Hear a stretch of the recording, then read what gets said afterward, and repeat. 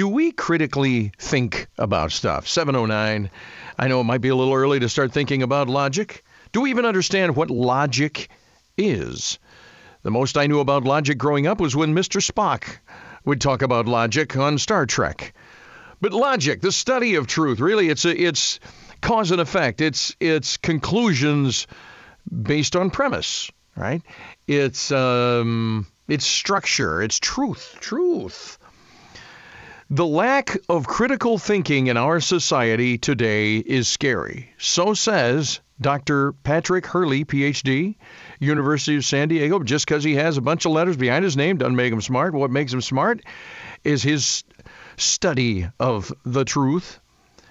Wrote a book actually called A Concise Intro to Logic. Oh, that's some light reading for you at night when you're trying to fall asleep, maybe. I don't know. But I'll tell you what, it's a popular book. It's in its 14th edition. Woohoo! Let's welcome Dr. Patrick Hurley. Doc, welcome to your morning wake up. Thank you very much for having me on, Mike. Do you get frustrated when you're talking to just regular everyday folks because they don't think logically? Well, sometimes I do. You're absolutely right. And I think there has been recently a decline in critical thinking skills. And I think that's indicated by the recent flood of unfounded conspiracy theories that seem to be coming out of the woodwork. And also there's this inclination that people have to believe absolutely anything they read on the internet or hear on TV. They just swallow it down whole without even thinking about it. Do you blame social media and the internet for all of this then? Is that how we've dumbed ourselves down? I think they're partly responsible. I think there's a whole raft of causes, I think, that you might be able to cite. But one that I happen to be interested in right now is whether religion is playing a role in this.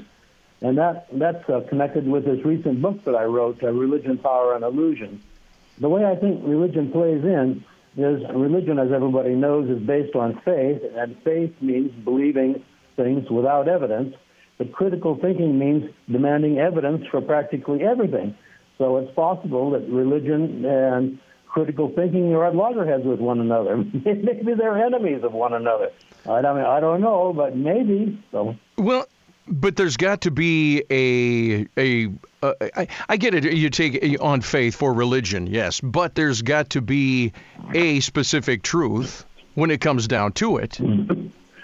Oh, absolutely. I think so. And I think that the distinction between truth and falsity is probably the most fundamental and the most important distinction that the human mind can entertain. And if we lose sight of that distinction, I think we're standing on the verge of total madness, and civilization could collapse as a result. That's kind of extreme, I think, but I suspect that might be the result. Can we ever know completely everything of truth? No, I don't think we can. But one thing we have to do is put a little effort into it. We have to search for evidence. These conspiracy theories that are popping up all over the place are absolutely worthless if they're not supported by evidence, and they don't. Most of them don't seem to be. And also this inclination of people to believe anything, they don't look for evidence. So to some extent, it's laziness. That's the thing that people have to do. They have to overcome their laziness. Then, maybe the truth will come back into importance. That I hope is the case. What's the first question we should ask ourselves when it comes to determining what's true, what's not then? Well, evidence, once again. Is it supported by evidence? Is this claim supported by evidence? And if it's not, our suspicions ought to be raised immediately. So I think that's probably the first and foremost thing.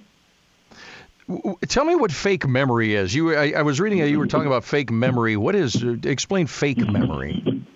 Okay. Well, fake memory, I think, has to do with collective memory, and this is the memory that society has about any particular event. Now, some of the research that I conducted indicates that social memory or collective memory, is dependent upon the survival needs of society. So survival determines or dictates what is remembered. And if it so happens that a particular society at a particular time is interested in something, that's what they're going to remember. And I think this is especially important, as concerns religious documents such as the Talmud and the Bible, because these documents were composed, thousands of years ago, and memory depended upon what went into these documents, and the social needs of the society in question determined what was remembered. So that's one thing we really have to keep that in mind. And if such and such didn't really happen, but it's remembered that way, then it's fake memory. That's what it comes down to. What you taught logic and philosophy. What about Thomistic philosophy? Your take on that? Oh, I spent many years studying Thomistic philosophy. I could probably deliver 10 lectures on it if you want. Do you have anything specific about Thomistic philosophy that you? I have a hard time staying awake when we get into Thomistic philosophy because I tried to study. First of all, anybody who understands Thomistic philosophy is Thomas Aquinas, his writings and teaching. But anytime I've gotten into it, you don't want to delve into, I think, any philosophy without some sort of a guide, because it's kind of easy to get sideways. Sure, I think that's absolutely the case. You ought to be familiar with the context in which any philosophy is done. And with Thomas Aquinas, of course, we're talking about the Middle Ages. He was born approximately 1225, died about 1275. So we got to look at where he's coming from. And of course, there's a very heavy dose of religion in there. I mean, Aquinas thought that religion and truth were synonymous.